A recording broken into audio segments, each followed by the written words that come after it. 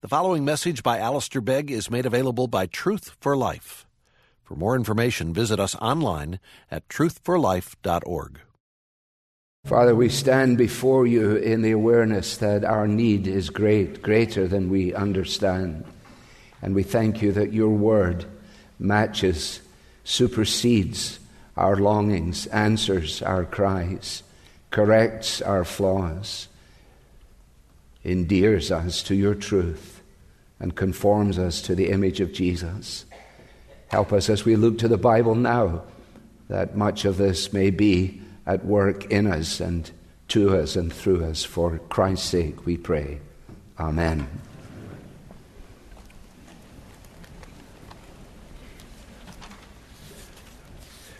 Well, let me encourage you to turn to Jude. If you're visiting with us, we've been studying this for some time. We've come now to verse 24, which reads as follows: Now to him who is able to keep you from stumbling and to present you blameless before the presence of his glory with great joy. Well, that's our text. There has been a fair amount of conversation in the press lately, I'm sure you will have noted, about whistleblowers, about what a whistleblower is, about how dangerous it is to do, and how often they are on the receiving of all kinds of allegations. I suppose it was that in my mind that as I was driving around this week, I said, in one sense, Jude was actually a whistleblower. He was, if you like, a theological whistleblower or an ecclesiastical whistleblower. He was identifying for those to whom he wrote the existence of error in their ranks. People, as we've discovered in studying this, had crept in unawares, and he identified this as a clear and present danger, and as a result of that, he has written this letter in a way that takes on the challenge and seeks to encourage people to be alert to the problem. He blows the whistle. His readers, we found from the very beginning, are those who are in Jesus Christ. They are the called, the beloved of God. They are kept for Jesus. They are on the receiving end of the abounding love and mercy and peace of God himself. And that's how he had begun in verses 1 and 2. The body of the letter then, as we have discovered, has been taken up with showing how the ungodliness, the blasphemy, the immorality of what is then present in these congregations actually mirrors events that had taken place long before. And he has used those events in the course of his letter to make that point forcibly, allowing us also to recognize that just as that was true way back then, and as it was true in the context to which Jude wrote, so we are not immune to it in our day. And we recognize that the church at this point, in the Western world particularly, is in danger of these very same things. Now, once he has done that, informed them of the predicament, he then went on to give them directions as to what they should be doing. And we spent time on that from verse 20 to 23. He has said to them, I want you to keep yourselves, to stay alert, to have mercy. You know that the scoffers have been predicted, and make sure that you do not succumb to their insinuations. Well, that was then in a whole series of imperatives, actually, in verses 20, 21, 22, and 23. If you like, he's been saying, this is your work as the readers. And then in verse 24 and in 25, he is going to remind us, assure us of the work of God. And in this way, the letter, if you like, comes full circle. He returns to where he'd begun. God keeps you. You need to make sure you have a part in this. But if you've been vacillating at all, you should be absolutely certain about the presence of God and the work of God. And so verses 24 and 25 are essentially a doxology.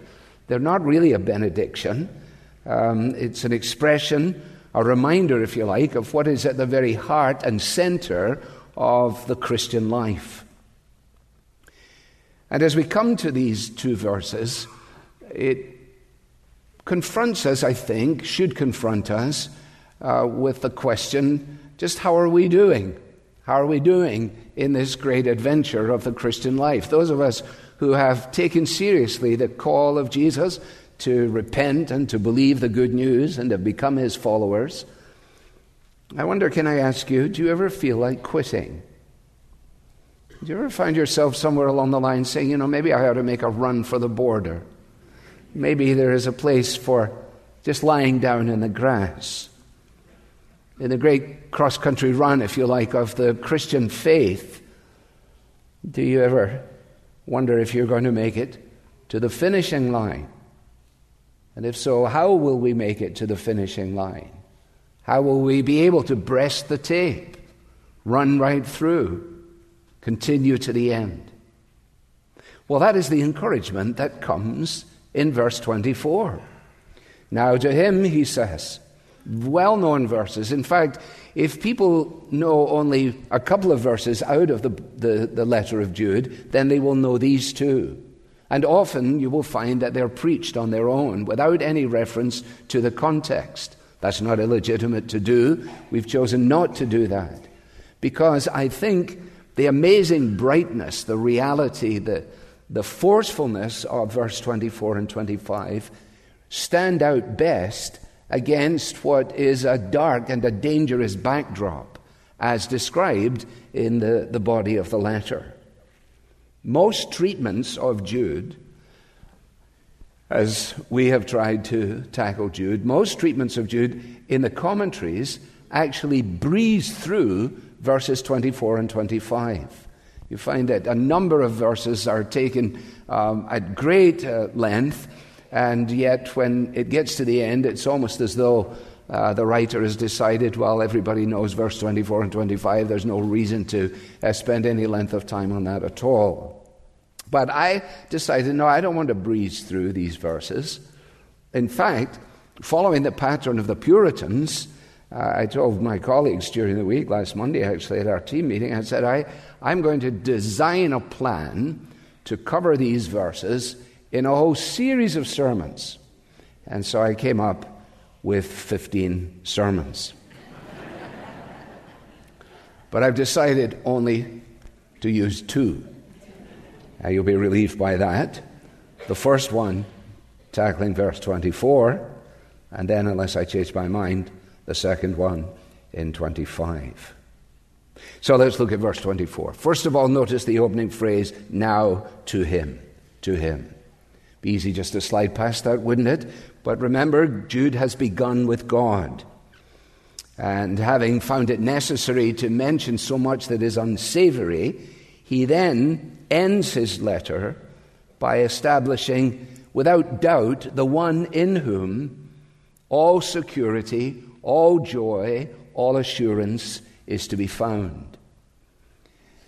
Jude knew his Bible. He knew the Old Testament.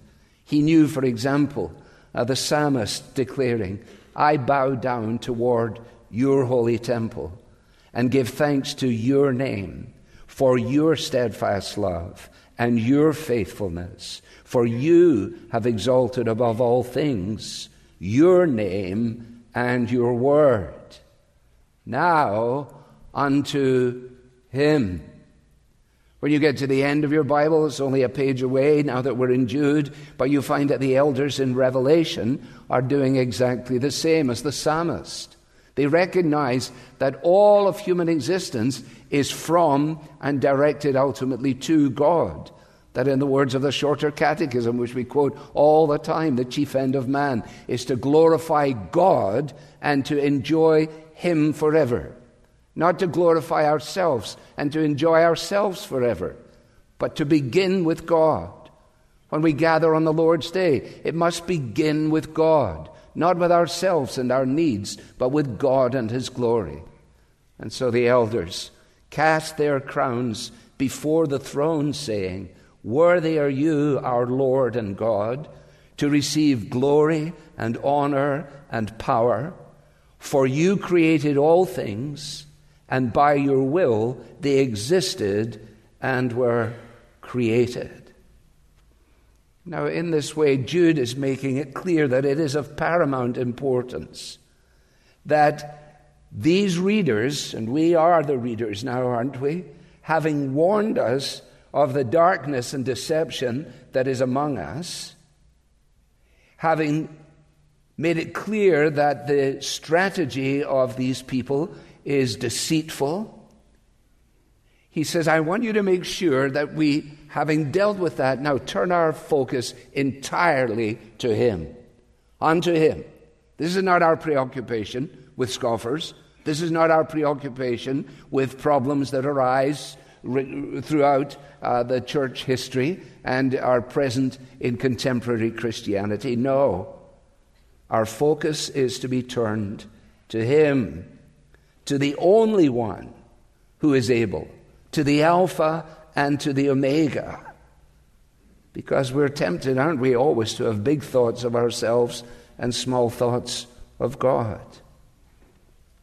When Paul writes to the Colossians, in fact, when he writes all the time, he writes in this vein, for by Him, Colossians 1:16, for by Him all things were created in heaven and on earth. That's where we start. In the beginning, God created the heavens and the earth. We had breakfast this morning, if we had it, as a result of God, who makes grass grow, who controls the ebb and flow of the tides. For by Him all things were created in heaven and on earth, visible and invisible, whether thrones or dominions or rulers or authorities, all things were created through Him and for Him, unto Him. That's where he starts, unto Him. Incidentally, this was going to be my first of the 15 sermons. I was simply going to try to preach on the phrase, unto Him, so that we might get our focus in the right place, so that we might get our hearts in the right spot. Come, let us worship and bow down. Let us kneel before the Lord our Maker, for we are His people and the sheep of His pasture. Unto Him. Unto Him what? Now unto Him who is able to keep you from stumbling. 3 words, here they are. Preservation, presentation, jubilation. First of all, then, here is the promise of our preservation. Now to Him who is able to keep you from stumbling. Jude's brother, James, in his most practical letter, in highlighting the responsibility of anyone who becomes a teacher of the gospel, says, we all stumble in many ways. We all stumble in many ways.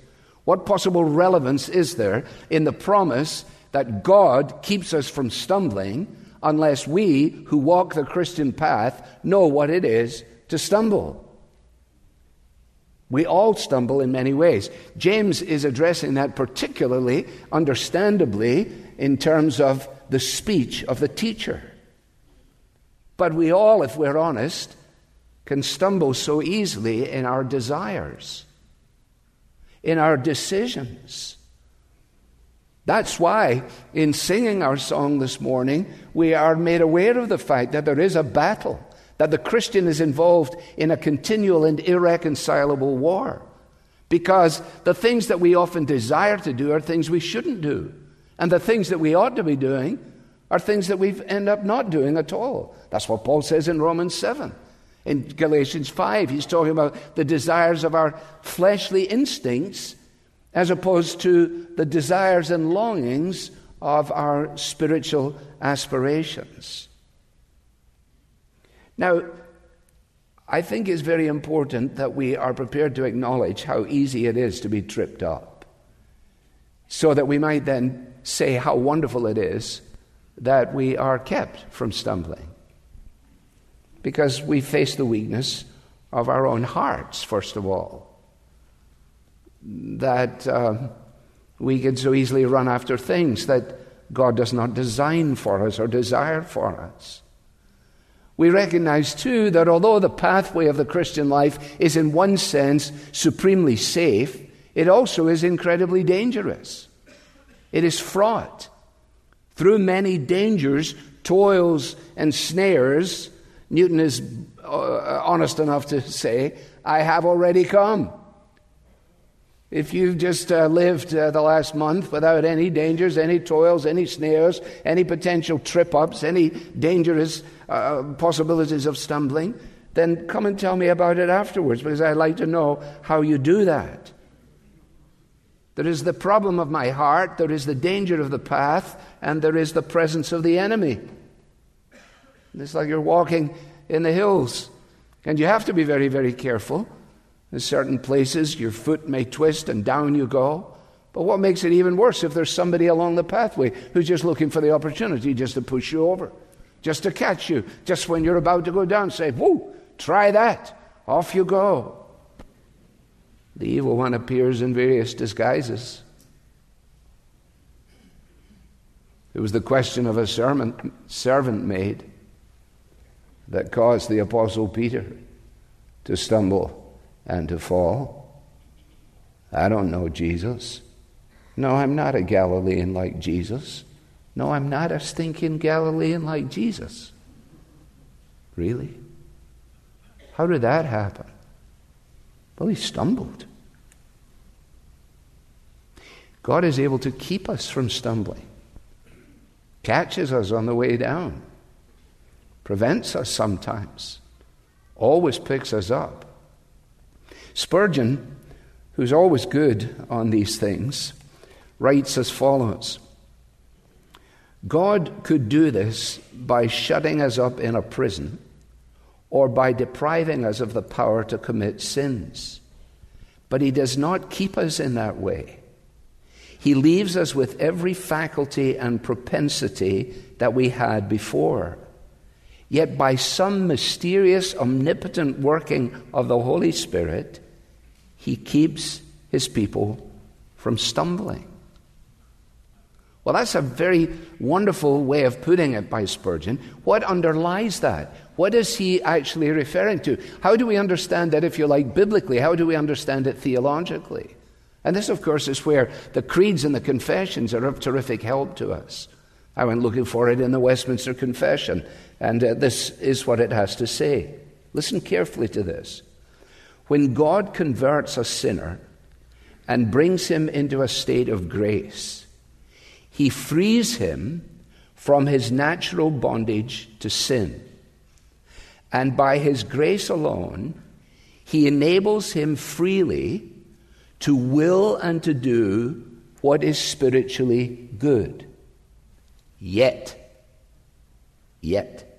because of his remaining corruption, he does not perfectly only will what is good, but also wills what is evil. So that in Christ, although sin no longer reigns, it remains. Now, it's very important here that we understand that Jude is not writing about the possibility of the believer stumbling and falling out of the family of God, right? This stumbling out of the game altogether. That's not what he has in mind. The scriptures are really clear. Philippians 1, being confident of this, Paul writes to them, that he who has begun a good work in you will bring it to completion at the day of Jesus Christ. So that the work which his goodness began, the arm of his strength will complete.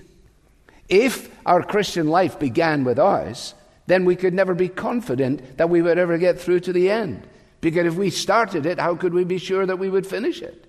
No, he began it. He began a good work, he brings it to completion. Paul does the same thing when he starts his letter to the Corinthians. He refers to he who will sustain you to the end. Jesus himself in John 10 says, I give them, his children, his followers, I give them eternal life, and they will never perish, and no one can snatch them out of my hand. So what is he talking about then in stumbling? Well, here's where Pilgrim's Progress reread would be a big help. He's able to keep us from stumbling into bypath meadow, into just drifting into a sleepy unconsciousness, to keep us from finding ourselves in doubter's castle or in Vanity Fair, to keep us from stumbling into error, into sinful patterns of behavior that rob us of joy and rob us of assurance. If I am being deliberately disobedient to the clear instruction of the Bible, then I ought not to have a deep sense of assurance. Because disobedience and assurance do not go hand in hand. It is into that disobedient heart that God may come to send a friend or a neighbor or a colleague, whatever it might be, and waken us up and grab us by the elbow. You see, these individuals who have been on the receiving end of these people with their various dreams and fancies and immoral suggestions, Jude recognizes that some of them might easily have stumbled into these environments. And he says, now listen, before any of the rest of you start to do that, you need to know this. Now to him who is able to keep you from stumbling. But didn't we just read earlier that we were supposed to keep ourselves? Yeah, that's verse 21. Keep yourselves in the love of God. How are you going to do that? Well, he is able to keep you. So it's the old farmer's prayer. Oh God, keep me kept. God provides the means. We use the means. God preserved Noah in the deluge before the judgment of the flood. But Noah built the ark. Now we have to move on from this, don't we? I find myself routinely at the moment, I'm becoming horribly repetitive. I freely acknowledge it. But the hymn by Joseph Addison, which was written in the 17th century, sometime in the 1600s, is increasingly one of my favorite hymns. When all thy mercies, O my God, my rising soul surveys. It's amazing. It is truly amazing. How is it that I am here? How is it that you are still here? How is it that we have not shipwrecked along the way? How is it that we have not succumbed to silly ideas and evil propensities in our own hearts? No, it's him. It is he who keeps us from stumbling, even when we fancy stumbling. He keeps us. I can't wait to get to heaven and find out what was going on in Addison's life, if he's prepared to tell me about it, when he wrote the verse that's never sung, when in the slippery paths of youth, with heedless steps I ran. Thy hand, unseen, conveyed me safe and brought me up to man. Preservation. Secondly, presentation. Now to him who is able to keep you from stumbling and to present you blameless before the presence of his glory. You notice the negative and the positive, kept from and presented to. That's why we read in Titus, just so that we would be able to consider verse 13, that the believer is waiting for our blessed hope, for the appearing of our great God and Savior, the Lord Jesus Christ. And that's what he's referring to here. There is a day when we will be presented. When we will be presented. If you like, this great coming out party, if you like, or whatever it might be, in the final graduation where, the tassels would come off on one side and you get to throw your hat in the air, that kind of thing. It's going to be a great event. How will we ever get there? Well, the one who keeps us will present us. He's in charge of the presentation. We're not going to go in there and boast about our background, what we did, what we said, what we gave, or whatever it might be. No, it will always be unto him, unto him. You see, if a congregation does not begin with unto him, it will begin with something else. If when people come to our congregation, they don't say, this must be about him, then they will start to believe it must be about us. And then we have failed miserably. Miserably. Unto him, he will present us faultless. You know, when you get an invitation to something, sometimes it comes with a dress code, doesn't it? Business casual, whatever that means now. Or you can look like this, but don't wear a tie, or whatever it might be.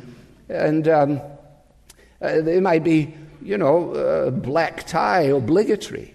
But if there's actually freedom to choose, then that's the most dangerous of all, I find, because you don't know what you're supposed to do. You find yourself phoning up, or if you make a stab at it, it's 3 o'clock, and you're leaving at 4, and you appear, and your spouse sees you coming and says, "You're not planning on wearing that, are you?" Or worse still, "You can't go in there looking like that." Remember that in the Old Testament, if you've been reading like some of us through Numbers, you realize particularly, I think it's around Numbers 28 or 29, there's just this succession of statements that demand that anything that is offered to God must be offered without blemish. And if you go through those 2 chapters and just underline without blemish, without blemish, without blemish, you realize that God's holiness was such that it was not right, possible in any sense to offer up to him that which was blemished in any way. And of course that actually applied not only to food offerings, burnt offerings, or animal offerings, but also to people. Hence the dilemma of David. Psalm 15. "Lord, who may dwell in your sanctuary? Who may live on your holy hill?" And then he answers it, "He whose walk is blameless." Well, that's a real problem. Do you have a blameless walk? Ever stumbled? You see, because taking that, Psalm 15, to its logical limit, it actually would mean that no one could ever dwell in the presence of a holy God. How is that answered? It's answered in the cross of the Lord Jesus Christ. That he is, Peter says, 1 Peter 1:19, he is the Lamb without blemish. We are blameworthy. We're not blameless. We need a blameless one to take our place, to bear our punishment, to keep the law in all of its perfection, into whom we may be incorporated by grace, so that we might stand in the presence of his glory, complete in him, unto him, in him, for him, with him. Now this, of course, is what the Bible teaches us throughout its pages. It would be easy to stop here. We understand, don't we, justification. That God, of his own mercy and motivated by nothing in us, remits the sins of guilty men and women. And not only does he do that, but he accounts us righteous in the righteousness that is ours in Jesus. Listen to Calvin in a sentence.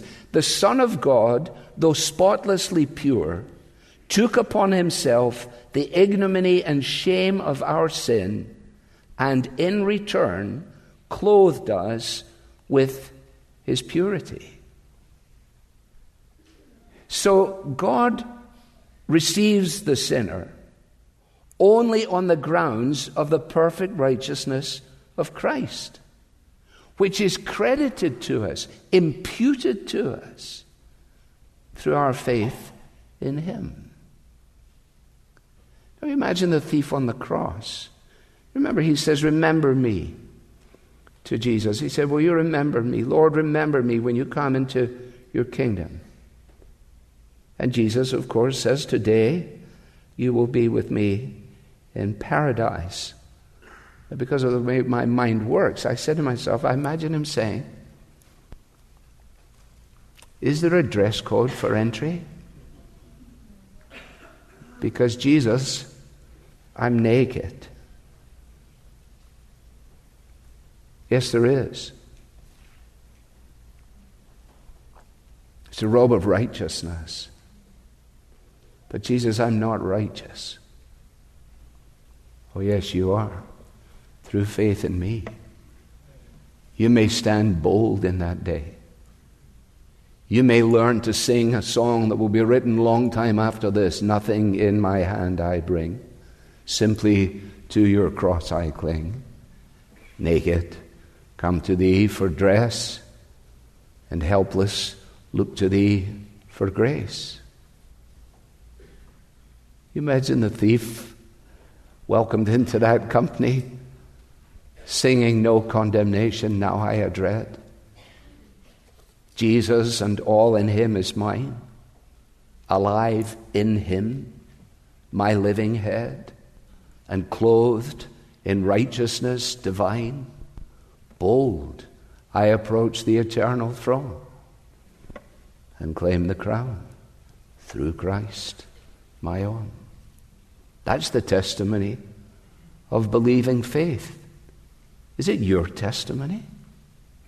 What an amazing burden is borne by some who, having never either understood or bowed beneath the wonder of God's amazing grace, choose to wrestle on your lives, carrying like pilgrim a vast burden on your back, seeking to alleviate it by good endeavors and by kind and decent things, and yet recognizing that God, who searches and knows the heart, even if people around think that we're really very good, we know we're not. Oh, you may think that I'm pretty good, but I'm not. Like I've told you before, if you knew what I'm like, you wouldn't listen to me preach. If I knew what you're like, I wouldn't preach to you. God knows what we're like. We must finish. Now to him who is able to keep you from stumbling, to present you blameless before the presence of his glory with great joy. Hence my word, jubilation. Jubilation. If you ever come out of a background that used Latin in liturgy, you know that the 100th Psalm is the Jubilate. It begins in Latin in that way. We recited the 100th Psalm this morning. So he is able to keep you from stumbling. He'll present you blameless before the presence with great joy. Great joy. What joy? Well, joy like there's no other joy. C.S. Lewis, in Surprised by Joy, tackles it in all kinds of ways. And he says at one point, the human soul was made to enjoy some object that is never fully given, nay, can't even be imagined as given in our present mode of subjective spatio-temporal experience. In other words, the thing that we long for is actually beyond us. That the solid joys are these joys. The joy of sin being gone. The joy of Satan being shut out. The joy of temptation being over forever.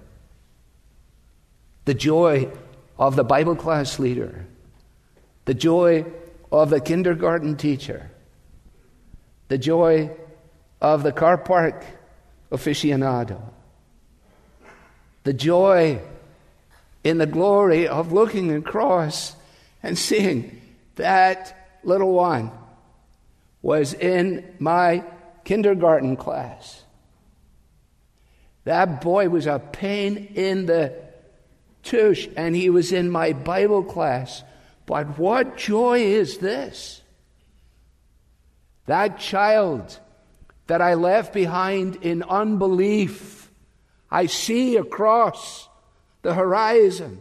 What joy is this? The pastor's joy. Here I am, and the children you have given me. The joy of the Lord Jesus himself. The joy of Jesus as he sees the travail of his soul, as he recognizes the wonder of presenting the church, his bride. He will have the prize for which he died, the nations. And as I was working on this, I came across Spurgeon. making a statement that caught me entirely off guard, and this is what he said. God himself will have joy. God himself will have joy. I said, where do we go with this? Well, this is what he said. It will be infinitely displayed in the presence of all. He's quoting Zephaniah 3:17. He, that is God Almighty, will rejoice over you with gladness. He will exult over you with loud singing. What a picture. God running, and then the joy of the prodigal's return, running out to meet him. We know that part, but God singing. Spurgeon writes, I can imagine when the world was made, the morning stars shouting for joy. But God did not sing. He just said, it was very good. There was no song then, but oh, think of it. When that great company, innumerable, multinational, shall meet around the throne, the joy of the eternal Father shall swell so high that God, who fills all in all, shall burst into the infinite godlike song. And what will we do? We will say, unto him, the one who keeps me from stumbling, the one who brings me here, the one who presents me faultless and gives me a joy such as no joy could ever have been known, as to quote Lewis, in the spatio-temporal subjective experience of living now. That's why, you see, we need to say to our friends and neighbors, the longing of the human heart is actually ultimately a longing to know God and to be known by God. And the solid joys and the lasting treasures are only found in God, and only found in God's revelation of himself in Jesus, and only enjoyed by those who are prepared to say, nothing in my hand I bring, simply to your cross I cling. I wonder, have you said that? You've been listening to a message by Alistair Begg from Truth for Life, and you're welcome to pass this sermon along to others, but please don't charge for it or alter it without written permission from Truth for Life. This content has been provided to you free of charge by the generous supporters of Truth for Life. For additional information about how you can support Truth for Life, please visit us online at truthforlife.org. There you'll find free message downloads from Alistair Begg, as well as links to our podcast, mobile apps, and other resources to help you grow in your Christian faith. Again, the website is truthforlife.org. You can also follow us on Facebook and Twitter to stay in touch with Truth for Life and Alistair Begg. Truth for Life, where the learning is for living.